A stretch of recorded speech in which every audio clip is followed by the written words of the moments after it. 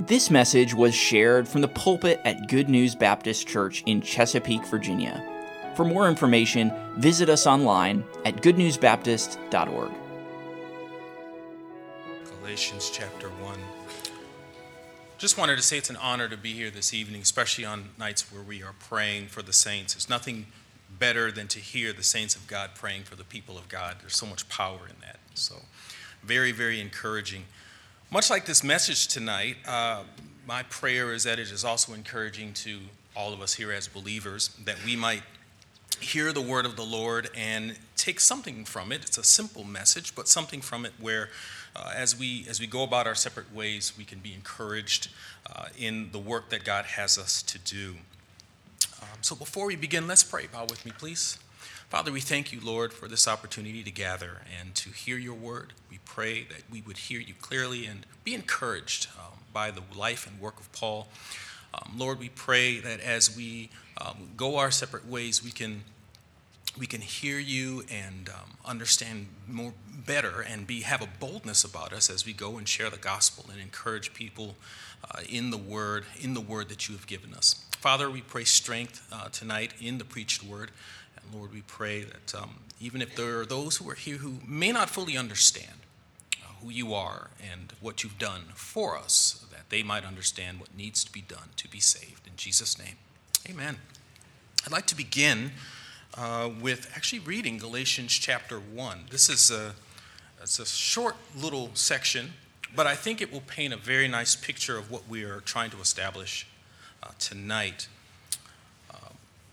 Galatians chapter 1 reads, Paul, an apostle, not of men, neither by man, but by Jesus Christ and God the Father, who raised him from the dead, and all the brethren which are with me unto the churches of Galatia. Grace be to you, and peace from God the Father, and from our Lord Jesus Christ, who gave himself for our sins, that he might deliver us from this present evil world, according to the will of God and our Father, to whom be glory forever and ever. Amen.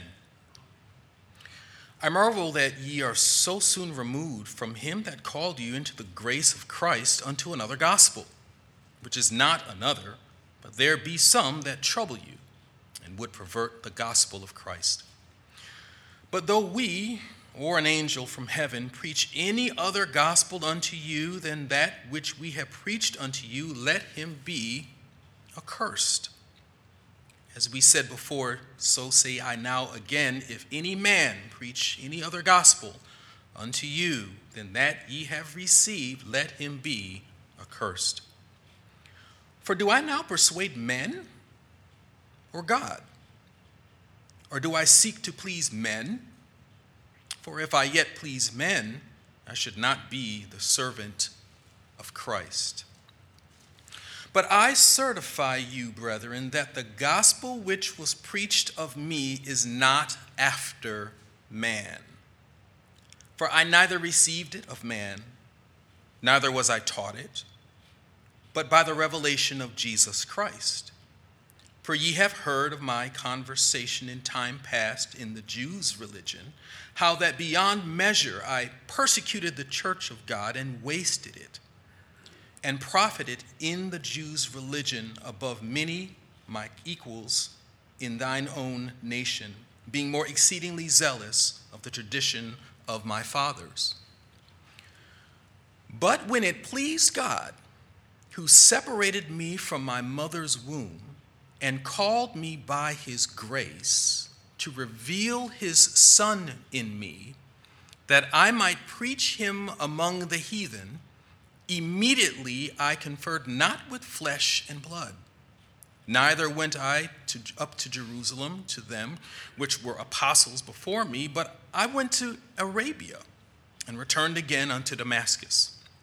Then after 3 years I went up to Jerusalem to see Peter, and abode with him 15 days. But other of the apostles saw I none, save James and the Lord's brother. Now the things which I write unto you, behold, before God I lie not. Afterwards I came to the regions of Syria and Cilicia, and was unknown by face unto the churches of Judea, which were in Christ. But they had heard only that he which persecuted us in times past now preacheth the faith which once he destroyed, and they glorified God in me. Amen. Where do you get your knowledge from? Where did you go to school? Who taught you that? Who was your mentor? These are authenticating questions, and sometimes we hear them in our culture. The answers are important because they authenticate the knowledge that a person has. If a person were going to teach you how to, say, write or to play music, and mention that they learned how to play music from their neighbor's third grader, you would have probably some questions about the authenticity of their ability to play music. But on the other hand, if this person came to you and said that they trained under some great musician or some great songwriter, then your ears would perk up a little bit. You would think to yourself, perhaps there is some authenticity with this person's knowledge and what they have. I have experienced that myself. When I first got out of college and ended up doing some work in Rocky Mount, North Carolina, I was trained under a particular individual that I didn't even realize had much fame, I guess, as you could say. And then when I mentioned who I was trained by at this particular job, they were amazed. Wow, he trained you in this. And I said, okay, this is wonderful. And it added authenticity to what I was going to provide to that particular job. Paul never met Christ during his ministry on earth. Only the apostles could claim that they trained directly under Christ. Paul, however, received the knowledge of Christ from Christ himself, and it was directly and uniquely divine.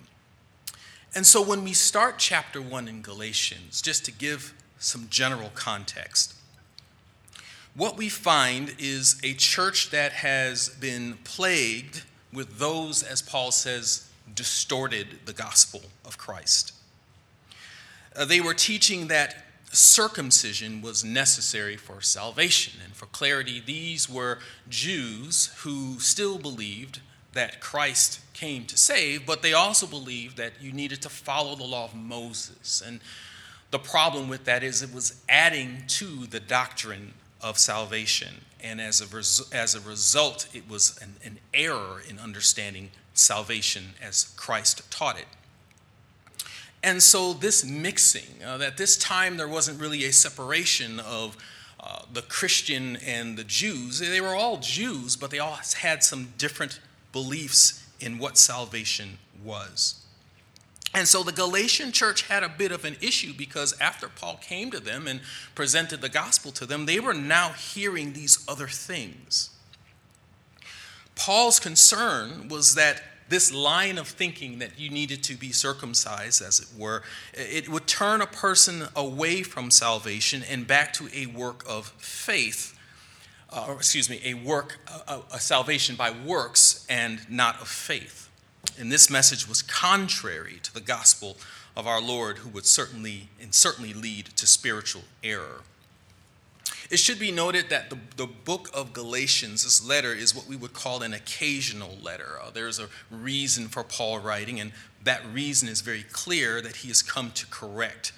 It is an interesting letter because it doesn't start out like many of his other letters. If you notice in verse 1, he right off the top, he said, Paul, an apostle, then in parentheses it says, not of men, neither by man, but by Jesus Christ and God the Father who raised him from the dead. That's not normally how Paul would begin a letter.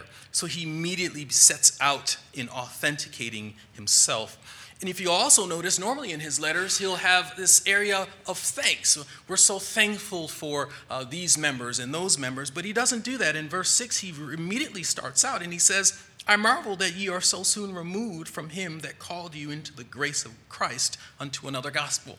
There is no thanks there. It's immediately, we need to talk. There's a bit of a problem, and I'm concerned. So Paul wrote this letter to Galatia out of heartfelt concern for their spiritual well-being. And Paul makes it clear that those who were still under the law were under the curse, and that the just should live by faith. We find that in Galatians 3:10 through 11.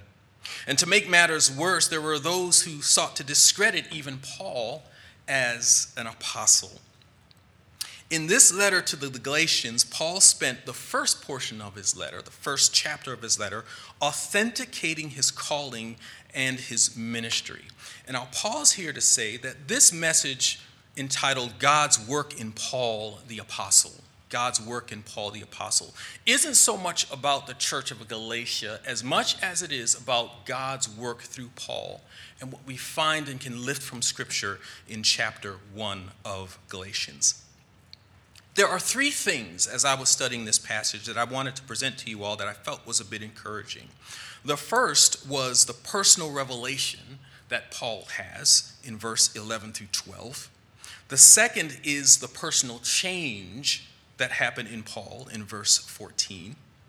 And the third is personal transformation in verse 15 through 19. And this is where I would like to rest a little bit this evening as we talk about these three areas of Paul's life. Let's start with personal revelation, verses 11 through 12. He says, I certify you, brethren, that the gospel which was preached of me is not after man, for I neither received it of man, neither was I taught it, but by the revelation of Jesus Christ. Paul, again, as we said earlier, had a very unique experience that none of us can possibly imagine. From the very first verse, as we stated earlier, he declares that he is an apostle from verse 1. And we see later on, he again backs this up as we get into verse 11 and 12. He speaks of the same thing. He's authenticated this message that I have and what I taught you, Church of Galatia, isn't something that just came from me. It came from the Lord Jesus. Paul was saved by encountering Christ directly. And if you ever go back to Acts chapter 9, verses 3 through 6, you'll see that. As a matter of fact, I'll just read it.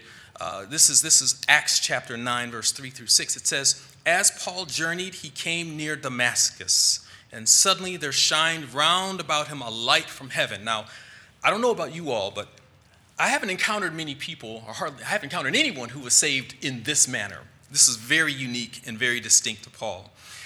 It says, Paul fell to the earth, and he heard a voice saying unto him, Saul, Saul, at that time, why persecutest thou me?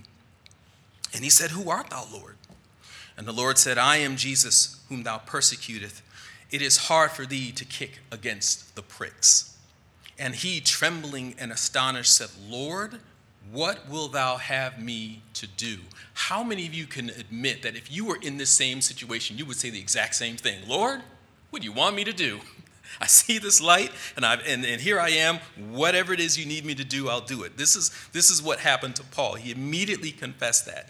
What is it that you need me to do? The Lord said, Arise and go into the city, and it shall be told thee what thou must do. So this encounter with the risen Lord, it jarred Paul into recognizing the ultimate truth, that God hath made the same Jesus, whom ye have crucified, both Lord and Christ. Acts 2:36. Paul had been fighting against this thing for the longest time, to the point of persecuting the church. And now he runs into the Lord on the road to Damascus. And now he is able to come to an understanding of who it was that he was truly persecuting. It took the Lord revealing himself to Paul in order for him to spiritually see and understand. Understand that our Lord did this out of love. This wasn't punishment for Paul in any way. He loved Paul, and he needed Paul to accomplish a specific mission. And so in this way, he extended himself to Paul, just like he did to us. We had an encounter with the Lord in some way. That's why we're all sitting here, most of us here sitting as believers. We had some encounter with the Lord which grabbed a hold of us, and we began to understand by revelation, Lord, you truly are who you say you are. And Paul's encounter was very unique and different, but ours is not invalid because we too have encountered the risen Lord in some capacity. Scripture teaches that Jesus is the way, the truth, and the life. No man cometh unto the Father but by me, says John 14:6. But also, Scripture says, no man can come to me except the Father which hath sent me draw him. John 6:44. It's important to understand that in order for us to really grasp where we are in the kingdom as believers, it's the fact that we didn't have the capacity to understand who Christ was unless the Lord drew us first. That's amazing to me. Paul didn't even have the capacity to understand this until the Lord gave him that ability to see. So we here, sitting here today under the blood of Christ, we're here not because we intellectually understand, not because we read through something and now it just seems to make sense in our rational and logical mind, and here we are now as saved individuals. But we understood because the Lord allowed us to understand the need for our salvation. He opened our eyes first, and then we began to see. God, revealing himself to Paul, saved him. And this is what Paul leaned on as he began writing this letter, the fact that he was saved and the fact that the Lord chose him and called him out of a place of darkness. Which leads me to the second point, which is the personal change that we see in verse 14. We understand that, of course, he was called by the Lord in this miraculous time where the Lord called him to understand who he was. But we also now see that there was a change in his thinking, a change in his processing. And verse 14 says, "And profited in the Jews' religion," this is what he is saying, "above many my equals in mine own nation, being more exceedingly zealous of the tradition of my fathers." Now, you have to understand where Paul is coming from here, because Paul isn't just the average everyday person. He's a Pharisee. I mean, he's gone to school for this. He's studied it. He's learned. We talked about authenticity. If anyone had it, Paul had it. If anyone had a question, Paul knew it. Paul was trained under the lead rabbi of the day, who was Gamaliel, and more than likely, I wouldn't doubt, Paul would probably be the next in line to be one of the leading teachers of the day. So he was very valuable to the Pharisees, and the authenticity that he had to say as a Pharisee, that he trained under Gamaliel and he learned the law and he taught the law so well, was kind of like his calling card at one point. And so I cannot imagine that it would be easy to throw all of that away and so easy to give that up. So keeping the law is what he believed would bring to himself salvation. But an encounter with God, an encounter with the Lord, and subsequently 3 years, as Pastor Asher preached the other day, 3 years with the Lord would radically change his thinking of what salvation is. We see later on Paul begin to write about these things. We see in Galatians, Paul said, "No man is justified by the law in the sight of God. It is evident, for the just shall live by faith." Galatians 3:11. Paul teaches also in Romans. Later on, he's discussing this very thing. He's teaching them that no one can keep the law. And in Romans 2, he concludes by saying, "A Jew is one inwardly, and circumcision is that of the heart, in the spirit, and not in the letter." Romans 2:2-9. Turn with me to Philippians. Go to Philippians here real quick. I want you to take a look at... This is an interesting thing that he writes here in Philippians. He starts out talking to them about the same concept. And I'll just share with you. This is what it says. "Beware of dogs, beware of evildoers, beware of concision, for we are the circumcision which worship God in the Spirit." Now he's speaking to the church here. He says, "Rejoice in Christ Jesus and have no confidence in the flesh. Though I might also have the confidence in the flesh, if any other man thinketh that he hath whereof he might trust in the flesh," he says, "I more." And this is where Paul begins to kind of expound on his authenticity of being a Pharisee of the day. He says, He starts listing like his resume. He says in verse 5, circumcised the 8th day of the stock of Israel, of the tribe of Benjamin, a Hebrew of the Hebrews, as touching the law, a Pharisee. In verse 6, he says, concerning zeal, persecuting the church, touching the righteousness which is in the law. He said, blameless. Verse 7, but what things were gained to me, he says, those I counted loss for Christ. He had a lot to lose. He had a lot to give up, but he said he counted it all loss for Christ.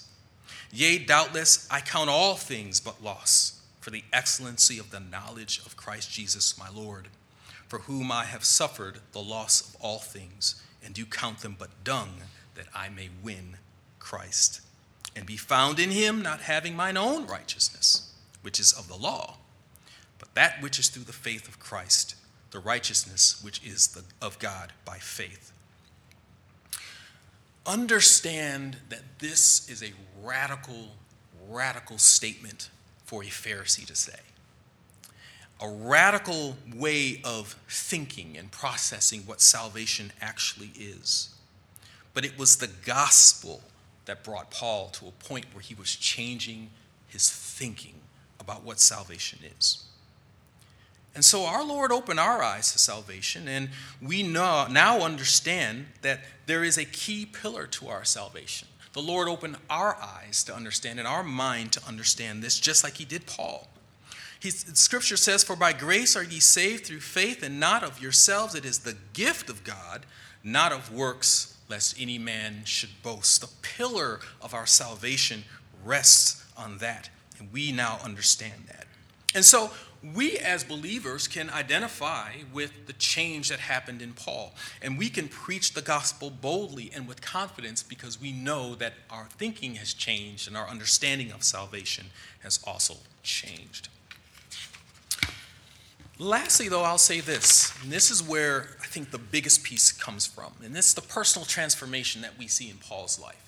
In verse 15 through 19, what we see now is a culmination of not just his encounter with the Lord and his conversion, and not just the change in his understanding of salvation, but now we see feet to this thing. We see his actions have actually been altered because of what he believes.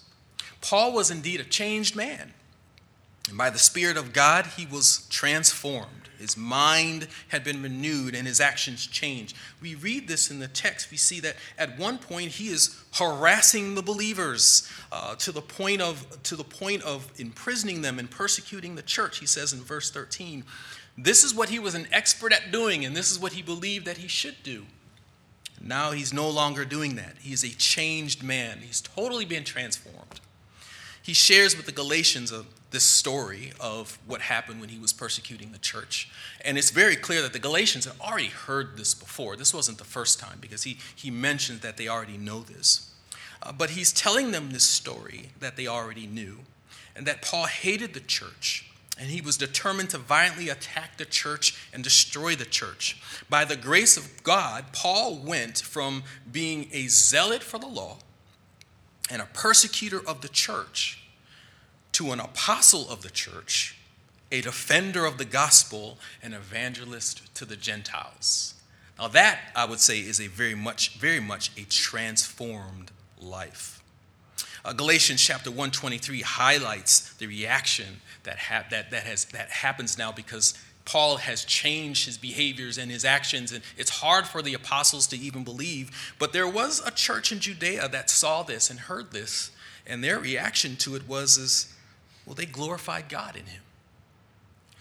Whenever we find ourselves, or if we think back over our lives and how the Lord has saved us, and we see the transformation that takes place, we'll also see some action that goes with it. Things that we used to do, we no longer do. Things that we were easily swept away with, now we're a little more in aversion to those types of things. Things that didn't bother us before now begin to weigh on our mind a little bit more, and we begin to think about these things. But make no mistake, there is a change. And the change, for the most part, is instantaneous. Now, granted, there are some things that over time may take a little more work, but you have to admit that with the salvation that God gives us and our understanding of that, he immediately begins to change. We have a new man on the inside of us. And that is very, very powerful to consider. And so this life that's transformed by Christ is never the same. It's never the same. I was reading this book years ago. I don't know if it's still in print. It's a book called Persian Springs by an author. Her name is Pauline Selby. And in it, she writes these salvation accounts of these Iranians who heard the gospel by way of revelation, and their lives were forever changed. Now, I'm sure you know, the mere fact that I'm saying that they are Iranians indicates that they're in hostile territory.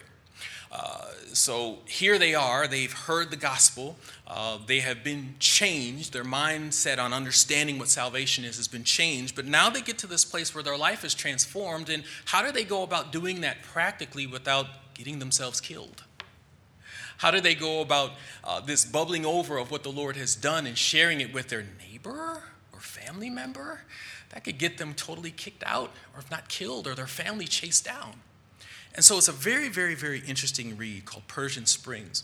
But I say all of that to say that we're not that much different when you really think about your life and how the Lord has transformed you from where you used to be to where you are now. What does all of this have to do with the gospel message and the authenticity that God has blessed us with? We don't have to worry about whether what we're telling a person related to our testimony or the gospel, when we're coming from Scripture, we don't have to worry about whether we're authentic or not. We simply have to preach the word. The Lord has saved us, he's changed us, and he's transformed us. What fear do we have in going to our next door neighbor and saying, "Thus saith the Lord"? We shouldn't have any fear.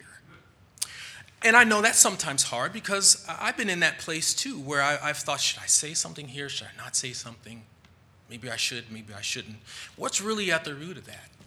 Fear. Concern about what another person would say. Concern about, do I really know enough Scripture to talk to this person about this or that or what the Lord has said? I think all of us at some point has been there. But if you have a testimony, if you can talk about what the Lord has done for you in your life, that's enough.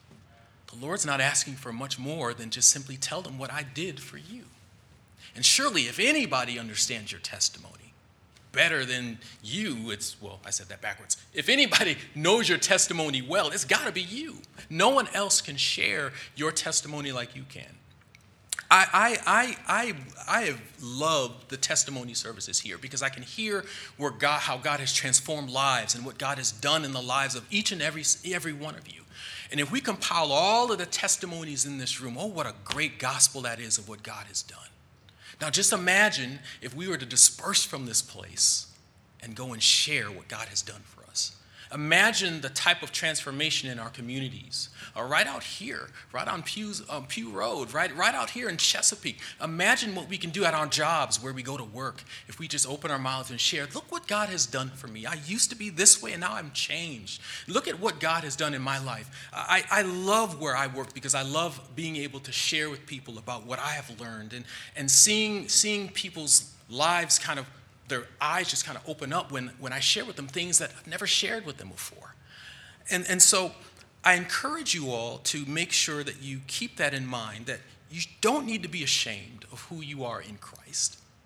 He's already commissioned you to do that. Matthew 28. He told you, he said, all power is in my hand. Now go. That's the word that he used. Go.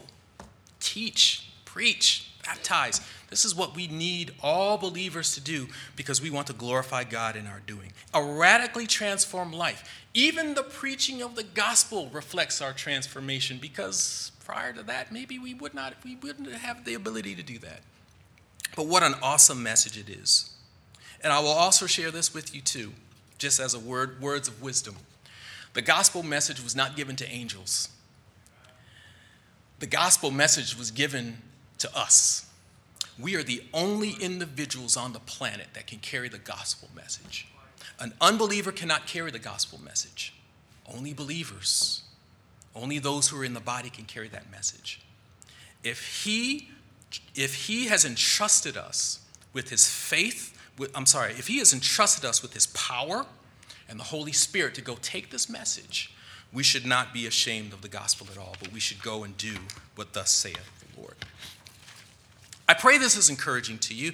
This is just a small snippet of what one could pull from Galatians. Surely we could talk a whole lot more about the Galatians themselves as we get into chapter 2 and we get into chapter 3, we get into the just living by faith, etc. But I think it's appropriate to just take a little bit of time and to see what God has done through the life of Paul and apply that to our lives so that we might also go and do the same. Thank you for listening. If you have questions about your relationship with God, or you would like to know more about the ministry of Good News Baptist Church, you can visit us online at goodnewsbaptist.org or call us at 757-488-3241. We trust your heart was challenged as you listened, and we want to encourage you to share this message with others.